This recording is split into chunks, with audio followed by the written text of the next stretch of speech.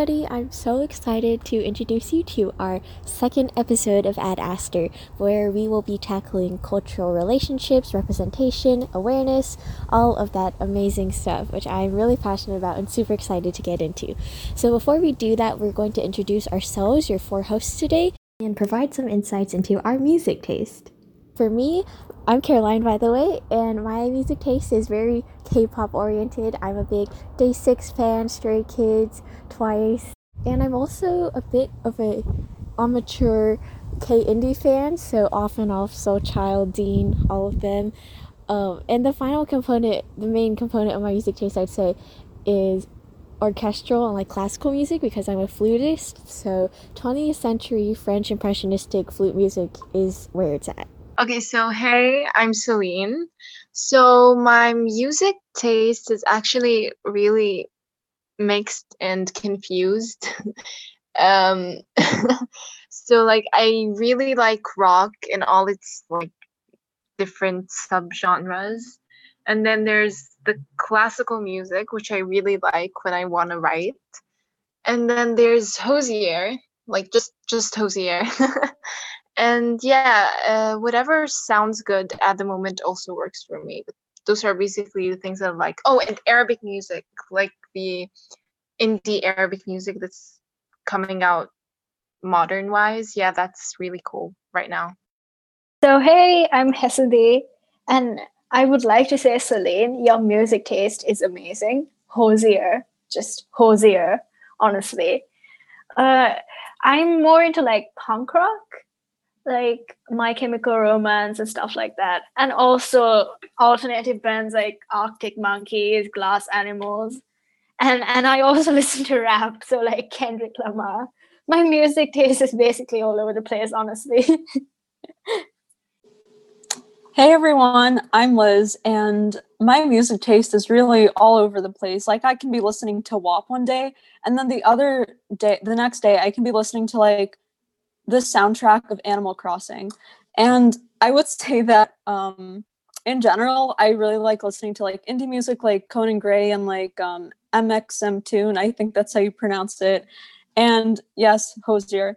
Um, and I also like, I'm kind of a theater kid, so I like listening to musical theater recording albums. And I also like just listening to like peaceful music, like study music, I think it's called. There's a whole Spotify playlist, and I just listen to that while I'm writing, and I just vibe.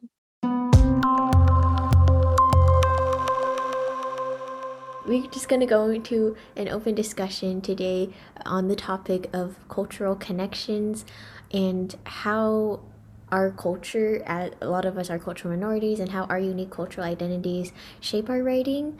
And yeah, just how people can connect across cultures, across divides, through the power of writing and through the power of friendship, like we all did through BTL. I'm a first generation Chinese American, and I spent most of my time in a relatively isolated and not very diverse town in Oregon.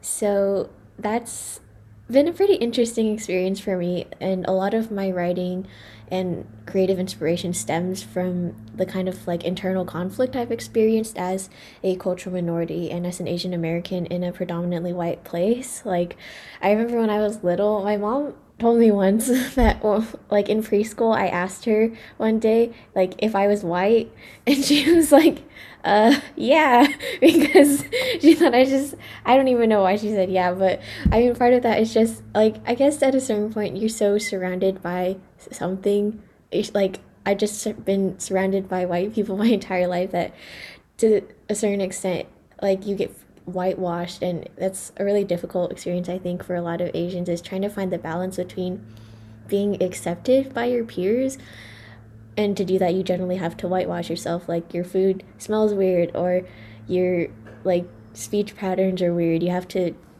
fit into this mold of white normalcy, but also wanting to hang on to your cultural heritage, which I feel like is becoming increasingly important to me. I've had the blessing to grow up in a town. Like, I grew up in Staten Island, which is a borough in New York City, but I've always been like very connected to the city, and I've really been fortunate because it's such a melting pot of different cultures and different ethnicities, like different races, and it's like I haven't experienced as much as like discrimination as say Caroline would, or like any like in a small town, but as a Russian Jewish American, I have experienced discrimination a lot, even in somewhere as diverse as New York City. And I've always like, even like the sixth grade, like people made Holocaust jokes and like thought it was funny, and it's like it's not funny.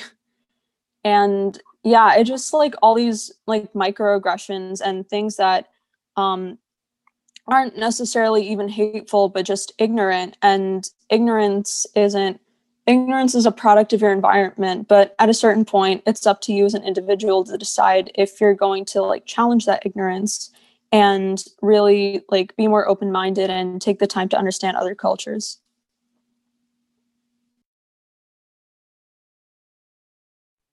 Right. So, hey, Celine again. So, I'm Lebanese. I've been born and raised in Lebanon. My mom is actually Palestinian, so I'm actually part Lebanese, part Palestinian. So actually in Lebanon here, stuff is kind of diverse. So I've been exposed to a lot of cultures ever since I was a kid. Most of my friends as a kid were Australian or American or like Russian. I had a really diverse group of friends as a child.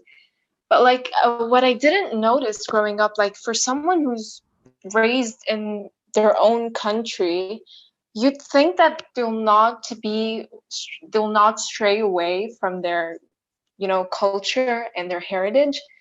But something that I've not noticed about myself is how much I actually disregarded parts of my culture and took parts of other people's cultures or of other people's friends and placed them in myself. So basically, I was a bunch of fragments of different cultures. It hasn't been until like the last couple of years that I've actually reconnected with my own heritage and everything. Started listening to Arabic music more, which was amazing. I actually fell in love with the culture and the history and just the beauty of the language. Regarding oppression or like racism, also like this is my own country, so like I haven't been subjected to these types of things, but there were some sorts of things that really like got on my nerves, like the tourists that come here. I work in a music shop and sometimes I have to translate for my mom who also works there. So there was this American guy with a Make America Great hat cap on and socks and sandals and all that, like the entire tourist thing. And when I was translating from English to Arabic for my mom, he just looked down on me and was like, "Why are you talking Arabic? Just speak English." I'm like, "Dude, are you so culturally unaware? Like, seriously, you're in an Arab country." And that kind of opened up my eyes about how much sorry, I'm talking a lot. Like that kind of opened up my eyes about a lot of things, and I've made it kind of my goal to spread cultural awareness in my community and other people's communities, to teach kids about those things in my school. Like once I organized a small assembly in the library and kind of talked about all those stuff to the foreign kids. And yeah, there are also things like Islamophobia online, but those things don't really happen in my country because we're used to Islam, Christians, Muslims, and Christians, and all of those religions. But when outsiders or like foreigners come to talk about those things, there's a lot of ignorance that goes on here. Okay.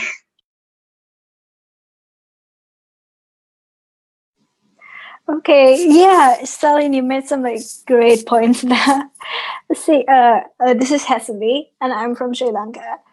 Speaking about Sri Lanka, in Sri Lanka, I like Celine said, I'm a Sinhala Buddhist. I don't know if if the people watching this know what a Sinhala Buddhist is, but like You probably know the Buddhist part, but anyway, I'm basically the majority in my own country, so that doesn't really affect me.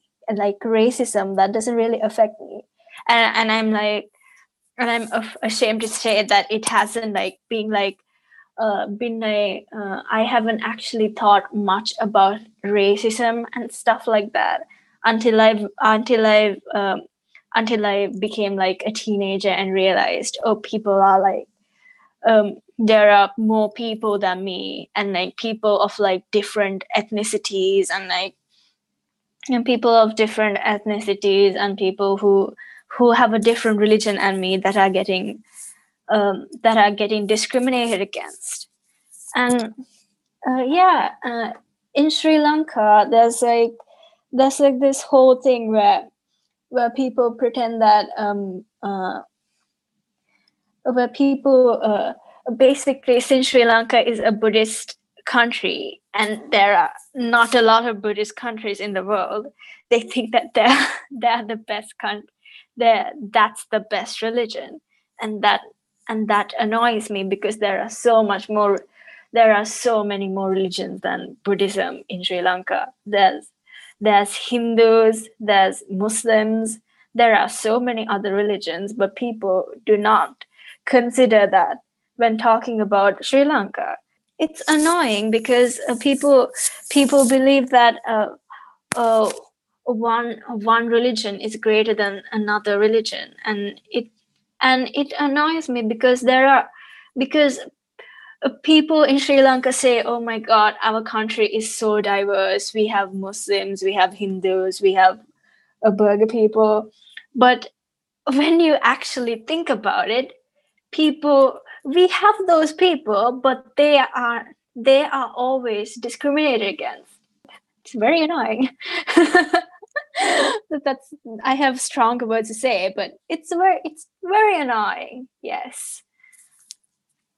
Because I know since now you're studying in the UK, has there been any like culture shock or like anything like that that has kind of shaped your experience in the UK so far? When I went to the UK, I didn't really know what to expect, right? But all the people I've met have been surprisingly nice. Surprisingly nice. It's not the only call. Actually, at this point, I've only been here for 3 weeks, right? So, and for 2 weeks, I was in self isolation because of like coming from another country and stuff. So so like at this point, the only thing I have to complain about is the food. I do not like British food. Please get me out of this bland food hell. Bland fast food. Let me just say, I have a lot to say about American fast food and like how we're brainwashed to think that this is like the epitome of like what you're supposed to eat. And like it's also reflected in school lunches. And I feel like that plays a big role in how you think about your own culture's food. And also, new topic, I think since we're all writers and we're all like very creative people, like we make videos, like we make art, media can play a big role in how you think about your culture, especially if there are stereotypes that are perpetuated by like films or literature. I know that for me at least, like there's this stereotype of like the curly haired like comedic relief is like usually like someone who's like stereotypically Jewish. And also with Russian people, they're also always portrayed as like these big scary people who like speak with gutturals. And it's not the like on one hand, like representation like is important, but it has to be done well. Like it can't be a caricature of a culture. And I guess I've like the way like in my writing I want to honor like my experiences and like my family's experiences, and it sometimes hurts like to see your culture like made fun of like in mass media, and like for it to be okay, or like people just don't really give it a second thought. And it's really important to like have representation in a way that respects your culture and like other cultures, especially if you're not from that culture yourself. Like take the time to research if you're writing or like you're making a movie. And yeah, just respect. I have a similar perspective as Liz because depiction of like Asians in American media has not always been super strong. Like we really grew up on like token Asians on Disney Channel. Like the few people who look like us in the media are just caricatures, and growing up when you're already not really surrounded by people who look like you and who understand you and who've heard the same comments, who've been told to like go back to China, or just growing up when you're little and having people like pull their eyes back at you, it doesn't seem like that big of a deal until it happens over and over again, and no one is really changing anything about these really stereotypical things. And honestly, very hurtful when you're just like a second grader, things that people keep doing, and the media, when it's not helping with that, that is incredibly problematic. But I think for me at least, I'm starting to see like a lot more Asian representation in media, and sometimes that can kind of border on like fetishization, which is not it, but it also has a lot of positive aspects. Like for me, one of the reasons why I like K-pop so much is just being able to see other Asian people portrayed as like attractive and successful, and because the media loves portraying a lot of cultural minorities and Asians as stereotypically unattractive, just smart robot, no think, etc. But that's part of the reason why I love K-pop so much, and I think kind of just globalization of media in general. Like I'm starting to appreciate like Korean media and Chinese shows and all these things that before I felt awkward watching because I was like, oh, it diminishes my Americanness, and I'm already like not really American according to the people around me who can't seem to accept that I'm actually from the US. But just I think that's, it seems really minor and it can seem really frivolous, something like liking K-pop, and a lot of times it is, but at the same time I think there's a deeper dimension to it that is really valuable and should be respected. Once they made this movie about Beirut, and I can't remember its name, but it depicted it as just sand and a desert and camels. That just really made me mad, and I was so angry because we don't have camels here, and Lebanon is full of so much green landscapes and beaches and waterfalls. Like we don't even have a desert. I don't think we do. I hope I'm not wrong, but like we don't have that, and we don't have camels. Like the only camel that I've seen in Lebanon is literally one near my house because there's a camel butcher shop. I know this sounds weird. I don't know why that exists, but there's a camel butcher shop here. Anyway, so yeah, like the depiction of Arabs as being just sand and camels and deserts and tribal people who are so ignorant, or like Muslims being depicted as terrorists in movies and Arabs always being also the terrorists, is just so frustrating because no, we're not. And people should know better because, like, we're not bad people. And it hurts a lot when I get called a sand N word online or on social media just because I'm Arab. And that's so frustrating, and that really hurts, because people should know better. We're in the 21st century, we have social media, we're supposed to be culturally aware, we're supposed to be better than past generations who are like supposedly a bit more ignorant than us. But I just see a lot of ignorance and just plain racism and Islamophobia, and just it makes me so angry. Sorry. Yeah, oh my god. I feel you on that. And speaking of bad representation, I watched this TED talk called "The Danger of a Single Story" by I don't know how to pronounce her first name, so I'm just not going to pronounce it. By Adichie. Basically, she was talking about how media is given through this filter lens because even though she was Nigerian, all she read about was like these kids who were like white and and they always lived in, they always talked a lot about the weather, and they were always white and blue-eyed. They and I was thinking about how she said that influenced her a lot. Like, she's a writer and she's Nigerian, but she didn't write about things that in Nigeria. She wrote more about the things that were in like this whole separate dimension from her. She's never been to Britain, but like she wrote about like the things she read about, and the things she read about were all these Western things.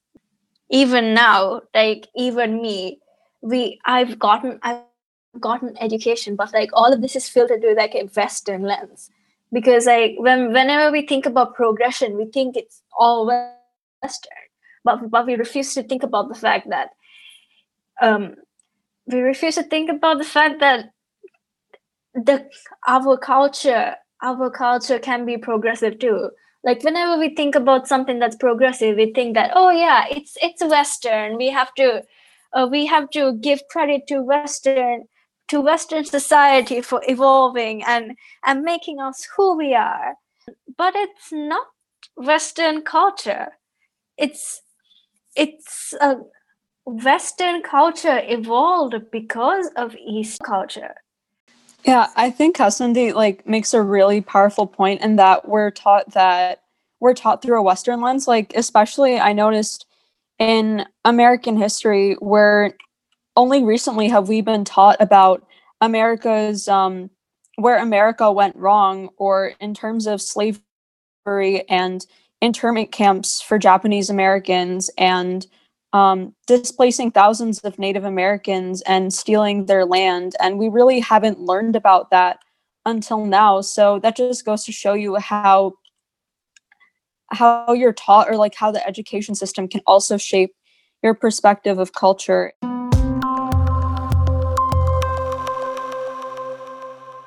I also think this would be a good time to talk about how literature and media can also be empowering, and how like through BTL we learned about so many different cultures through our writing. Like, I remember reading The Tallest Woman and being like so captivated because I had only mostly read like Western books, and this was like a great example of like branching out. And I was like, I felt so lucky that I got to get to know other cultures through literature.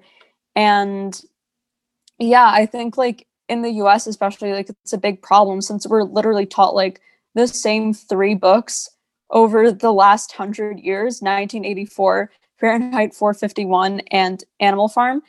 It's time for like to spice things up a little bit. Like, I think that if we were to apply the same like principles of BTL of like reading authors from different countries, like we would be a lot more, we have a lot more knowledge and be a lot more open to just like people of all different backgrounds.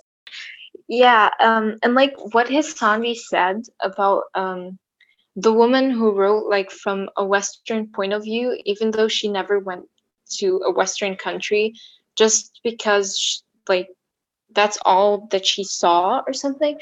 And like I relate because everything that I've ever read was like was or like took place in the US or the UK or all those countries. And when I actually sat down to write something, and once I even tried to write a book, and I set it in Chicago, and I actually don't know anything about that place. I only know they have deep crust pizza or something.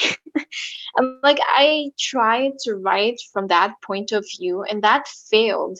And what BDL actually opened my eyes to was that it's okay. It's more than okay. It's actually very beautiful to write about your culture, to write from the point of view of the place you were in. Because when you read books for Khalid Hosseini per se, you just feel this human factor and this deep set emotion. And I don't know if you actually see that, but it's just about how he writes or represents the culture that he's from.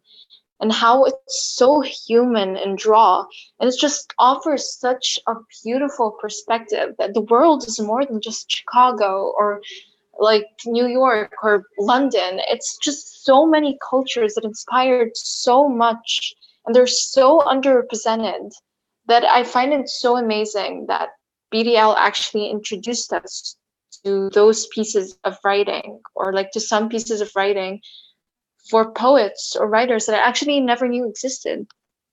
Yes, yes, and I feel like when you think about it, we place so much emphasis on like London and New York and everything. Like every book you hear about is placed in every mainstream book you hear about is either placed in New York, London, Chicago, or like to spice thing up some other European country.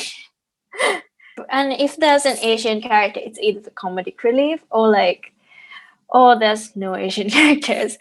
And talking about like what Liz said about like having the same set of books to study, that I feel that too. Like I feel hypocritical saying this as an English major who's literally studying British literature. but but like when we think about literature, we think about stuff like Frankenstein, um and like from like I can literally name my course books: Inferno, Frankenstein, um Metamorphosis, Virginia Woolf, stuff like that. And all of those are from people in Europe. We don't really take notice of books like Celine said, The Kite Runner, and even like foreign books. They're not like if you write it in your native language, you're screwed basically, because only like a select amount of people are going to read it um, in your country, and no one is going to like translate it because they don't see the appeal of it. But there's so much appeal of it because you're reading about like another culture.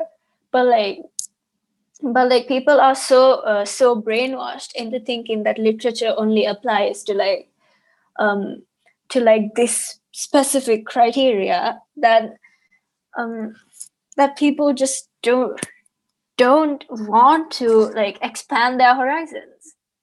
Another note on like culture and cultural representation through writing relating to BTL and the literature we were exposed to. We read Mrs. Sense from Interpreter of Maladies, and it's about cultural transition kind of an Indian woman, I think in the UK, and shows that like cultural clash through her process of learning to drive.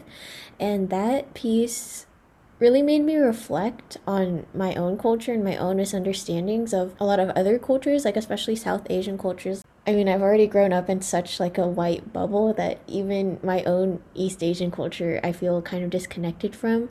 And I think it was really valuable through the power of her words. Like she writes very clearly and succinctly. The literature we exposed to really helped me think about what misconceptions I hold, and like this idea that we drive everywhere in the US. Like I didn't even realize that driving was such a big part of our culture until I kind of saw it from this outside perspective through the writing we read.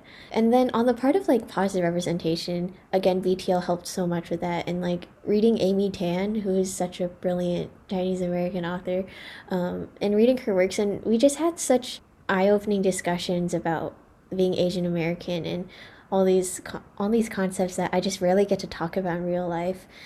And in real life, I guess this was real life, but it felt like a suspension of reality for how open and honest all of us were being. And we got to talk about like the demasculization of Asian men in American culture, and like the objectification of Asian women, and it was just so amazing. And one tiny other note is that YA, I know a lot of people kind of bash YA for being like, I don't know, too like cheap compared to like Steinbeck or something, but I just want to say that like I think one reason why I love YA especially is the representation that it comes with that you just don't find in older texts. And the concepts they supply are just new and fresh and relevant. And like David Yoon, um, like Paula Yu, there are lots of Asian American writers basically that and YAs that just feel so much more honest and true to me and my identity than when I'm reading like Lord of the Flies. So yeah, stan YA. Period. Yeah. I I agree with everything Caroline said, and I think BTL was the first time I really saw myself represented in like my Russian Jewish identity represented in a way that wasn't like a joke or just something like outright like prejudice. And there's a story called The Jew Bird, and it's hilarious because it's basically the main character is a bird, a talking bird. So that's already like, elements of like absurdity. Ooh, that rhymed. Okay. And it's a representation of like this old Jewish man, and it sort of shows like this there's like this divide between the Jew bird, who is representative of like probably an old Jewish man who's probably been through World War II, and he's very proud about his identity. He like uses Yiddish words and like talks about food. He's like obsessed with food, which like I relate. Then there's this other character who's like the antagonist named Cohen, and he's a butcher, a frozen food salesman. Sorry, he's a frozen food salesman who doesn't like the Jew bird because he feels as if he's taking attention away, but also he reminds him of his heritage. And he's unlike the Jew bird, who's open about his identity. He's sort of ashamed that he's Jewish, and at the end, he actually kills the Jew bird, which spoiler alert. But yeah, and it's such like a nuanced take on like the Jewish identity that I haven't really seen like in any text. And it's also not it's also like empowering, and it's not just showing Jews suffering during World War II stories or something along those lines. And yeah, I just thought it's just a really funny story, highly 10 out of 10. And I could go on about BTL, but I think that the most important thing I took away from it, even though we didn't get to meet each other in real life, just appreciation of culture and learning to value my own culture, because I feel sometimes it's easy to like forget that it's important, and what we see on TV isn't necessarily a reflection of like who we are and who we aspire to be.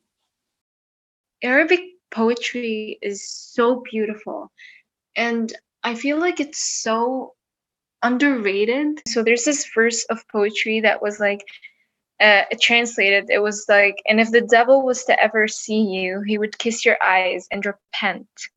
And that just shook me for some reason. And maybe that's cringy, but all Arabic poetry is in mythology and stories. Like there were poets and their loved ones or their lovers or partners that actually made history with their poetry about those partners and the hardships that they went through. There was Antara and Abla, who are um, very prominent figures of love in Arabic poetry.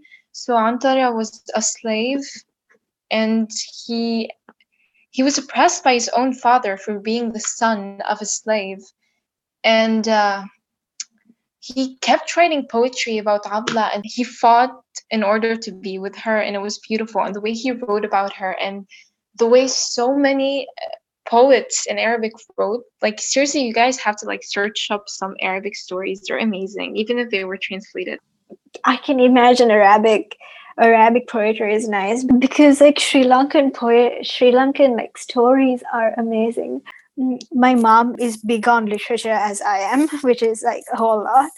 And I remember her reading me this book called Sudo Sudo. And it's kind of cliche, right? But this story is about these like two guys who like fight over this girl. See, the thing is, one of the guys is poor and the other one is kind of well off.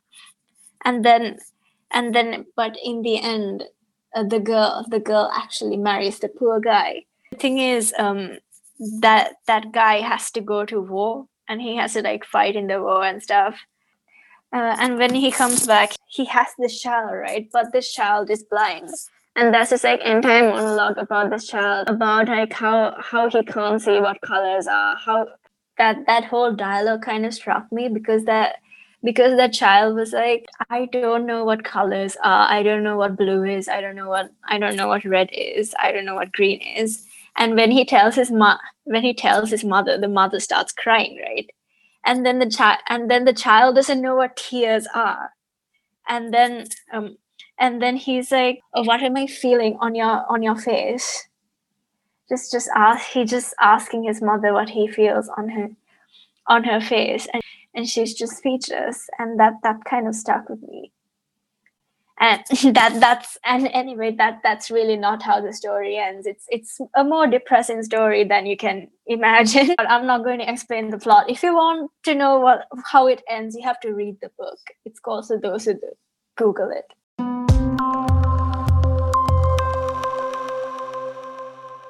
We're going to end today by talking about ways that you can educate yourself about other cultures and also just like celebrate your own culture and just positivity.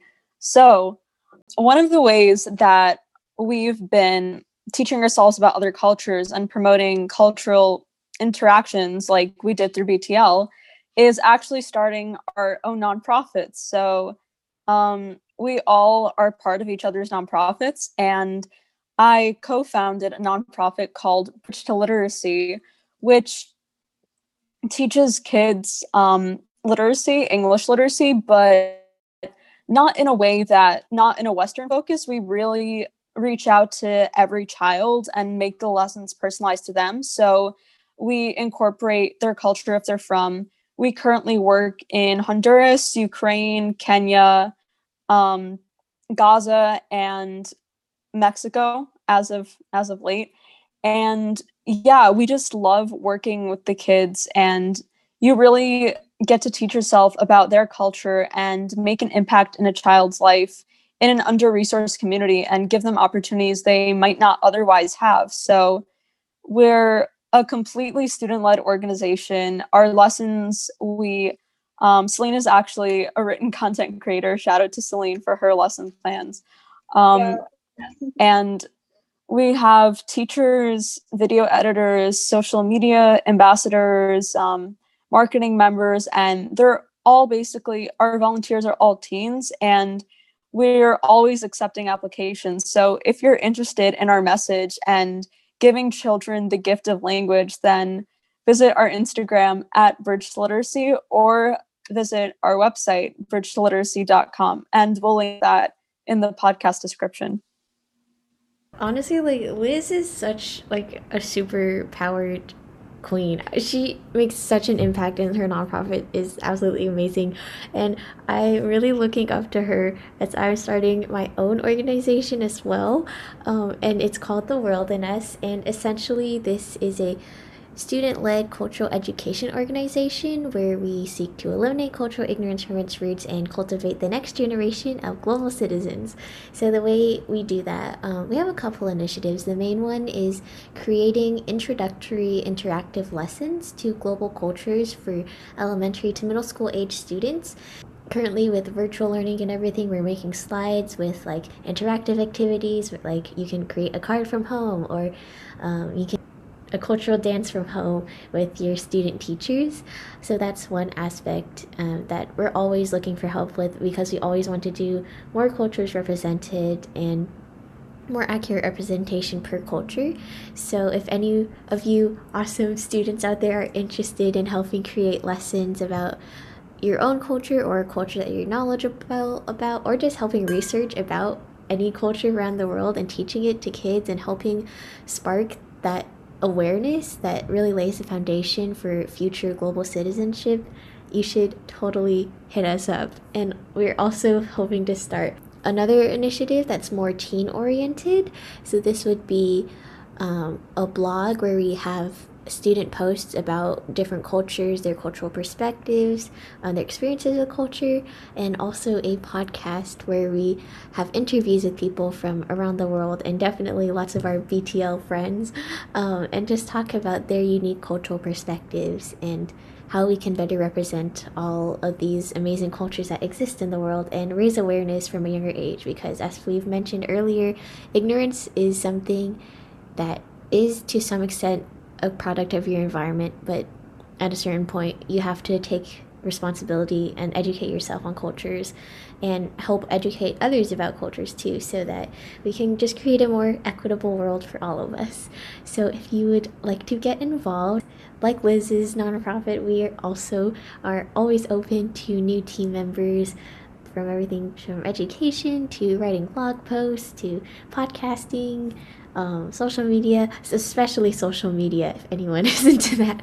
But yeah, so you can always email us at theworldinus.org@gmail.com, and you can also go to our Instagram at theworldinus with an underscore in between each word. Thank you, everyone, for listening to episode 2 of Ad Aster, and be sure to follow us at aster.lit on Instagram. We love y'all.